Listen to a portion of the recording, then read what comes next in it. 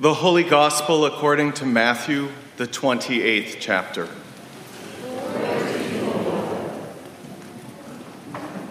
Now the 11 disciples went to Galilee, to the mountain to which Jesus had directed them.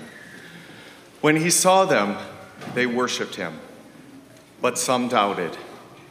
And Jesus came and said to them, "All authority in heaven and on earth has been given to me. Go therefore and make disciples of all nations, baptizing them in the name of the Father and of the Son and of the Holy Spirit, and teaching them to obey everything that I have commanded you. And remember, I am with you always to the end of the age." The Gospel of the Lord.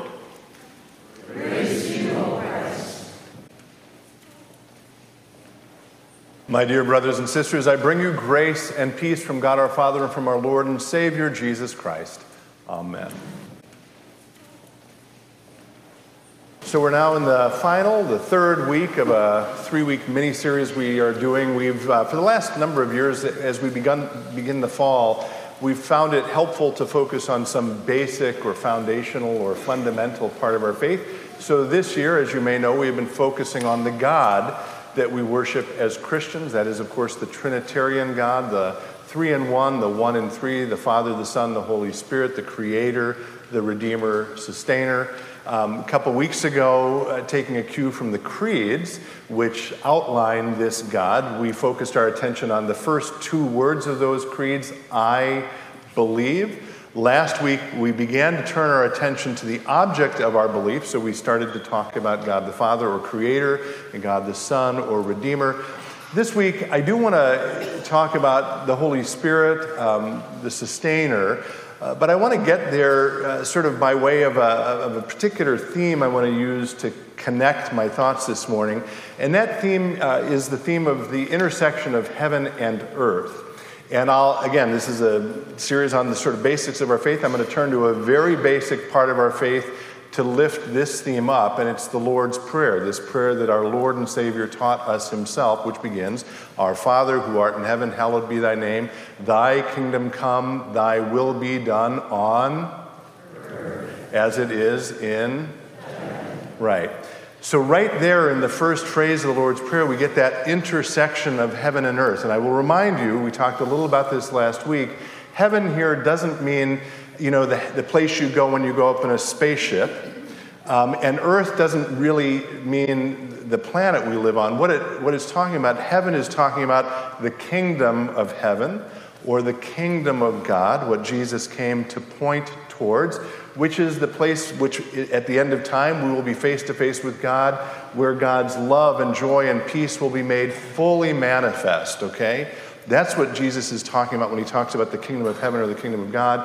And when we talk about the earth, we're talking about this broken, fallen, imperfect world that we live in that isn't as God intended. And when we pray, "Thy kingdom come, thy will be done on earth as it is in heaven," we're saying, God, please allow us to catch a glimpse of your perfect kingdom even here. And we are talking about the Holy Spirit. I love when something like this happens. I'm going to trust this is the work of the Spirit in that first hymn that we sang, Lord of Light. We scheduled this before I knew what I was preaching on. The refrain, you may recall, says this, "Father, as in highest heaven, so on earth your will be done." So right there in the first hymn we sang is a reflection of that intersection of heaven and earth. So I want to lift up a couple of places in the Bible where this intersection is discussed or it happens. And I want to start in the Old Testament. We've talked before about how these panels do such a good job of reminding us that we live within the narrative or the story of the Bible, which we just had the privilege of giving to our first graders. And the story I'm thinking of is actually reflected in the panel in the back. If you feel like craning your neck to see it, you can. It's the parting of the Red Sea. It's the story of Moses freeing the Hebrew people from slavery, right? And after that happens, he, you may recall, leads them into the wilderness to begin their wilderness wanderings as they make their way to the promised land. And about 50 days after he leads the Hebrew people out of Egypt, out of slavery, they arrive at Mount Sinai, okay? And Mount Sinai is where Moses then goes up the mountain, and there is no question, this is perhaps one of the most important, I'll call it theophanies, appearances of God in the Old Testament. On the mountain, Moses meets God. Heaven and earth intersect there. And what does Moses bring down from the mountain with him? The 10 Commandments, 2 tablets of stone, which are reminders of that moment, reminders of that meeting of heaven and earth. So much so, if you remember some of this narrative from the Old Testament, those 10 Commandments, those 2 tablets, are so valued, so treasured, as a reminder, as an indication of the meeting of heaven and earth, that they are placed in an ark. This is the same ark that's talked about in Raiders of the Lost Ark. They didn't have the real one for the movie, by the way. And that ark, in turn, is placed in a tent or tabernacle, which, again, if you remember the Old Testament story here, travels with the people as they go through the wilderness to the promised land. And you'll also remember that connected to that tabernacle, and therefore to the ark, and therefore to the 10 Commandments, the tablets, is a pillar of cloud by day and a pillar of fire by night, which continues to remind those people that God is with them, that heaven and earth are connected. And eventually that ark and the 10 Commandments are placed in the temple in Jerusalem. Eventually that temple is destroyed and the ark is lost. But though the ark is placed, those 10 Commandments are placed in the Holy of Holies initially, the most sacred part of that temple, as a reminder of all that's happened with God and a reminder that God is still present, that, again, heaven and earth meet there. Now, turning our attention to the New Testament, of course, the place where heaven and earth meet most profoundly in the New Testament is the person of Jesus, through his ministry, his life, his death, and his resurrection. Now, it's interesting that what I'm about to talk about connects very closely to that Exodus story.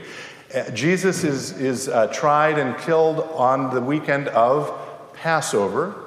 You remember that?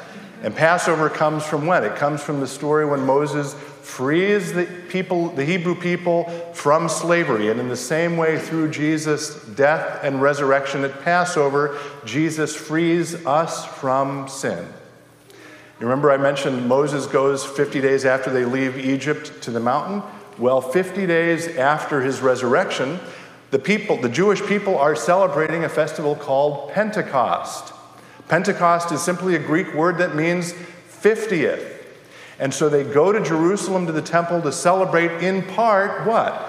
The giving of the tablets, the giving of the 10 Commandments, to remember when Moses went up the mountain. Only this time, it's Jesus who has ascended, again, into heaven, into God's kingdom. And then, instead of sending down tablets, Jesus sends the Holy Spirit. And again, this is portrayed in the panel you see on the front wall there. The 12 flames of fire, which are representative of the Holy Spirit now being given to God's people. And what does that mean now? If the Holy Spirit has been sent to God's people. I want to read just a few very short verses here that give an indication of what it means.